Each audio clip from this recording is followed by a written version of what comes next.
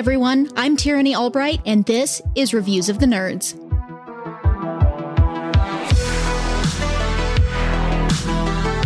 Today, I'm reviewing the YouTube channel Tasting History with Max Miller.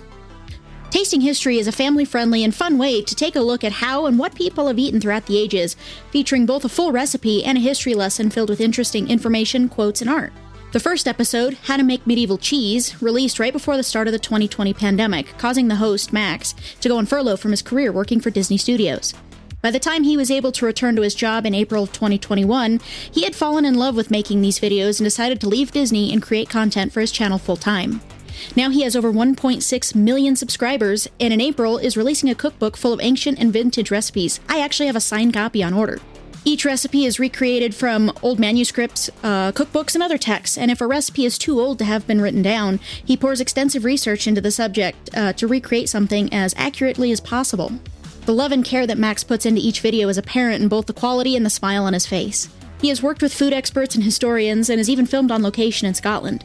He ends each video by trying the food, or sometimes drink, that he has made and gives an honest impression on how delicious or disgusting it really is. From ancient Rome to India, Japan, and Egypt, Max has covered anything from what peasants ate to kings, Spartans, and even an entire series on the menus of the Titanic. The history portions are excellent if you're a history lover like I am, or want your kids to learn in an interesting and entertaining way. Even with a history degree, I find myself learning new things every week when an episode drops. It is one of my favorite ways to pass time in the evening.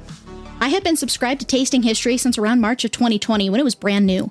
Food and history are two things I am a big nerd over, and together, let's just say I was downright giddy to stumble upon this channel. I watch and rewatch these videos all the time. I have even made a few recipes, all of which were really good. I have been slowly obtaining odd or expensive ingredients that you normally wouldn't find in my home, so I can try even more when the cookbook is out. I even bake in a Tasting History apron. Yeah, you could say I'm a fan of Max Miller's work. Max has such a warm, welcoming demeanor that you can't help but feel as though you're with a friend. Honestly, he can even make hardtack seem worth trying. Tasting History with Max Miller is easy to find on YouTube, and he is also on social media where he posts often. This channel is perfect if you've ever been curious about what people ate in a certain time period, love history, or want to find new ways to spend time with your family and learning together. Max is family-friendly, funny, kind, and inviting for everyone. Easily my favorite YouTube channel, Tasting History is a treat for your soul, especially if you're a nerd like I am. That's all for this review. Once again, I'm Tyranny Albright. If you want to talk more with me about Tasting History, you can find me in the Love Thy Nerd Discord daily and on Twitter at SilverGamingUSA.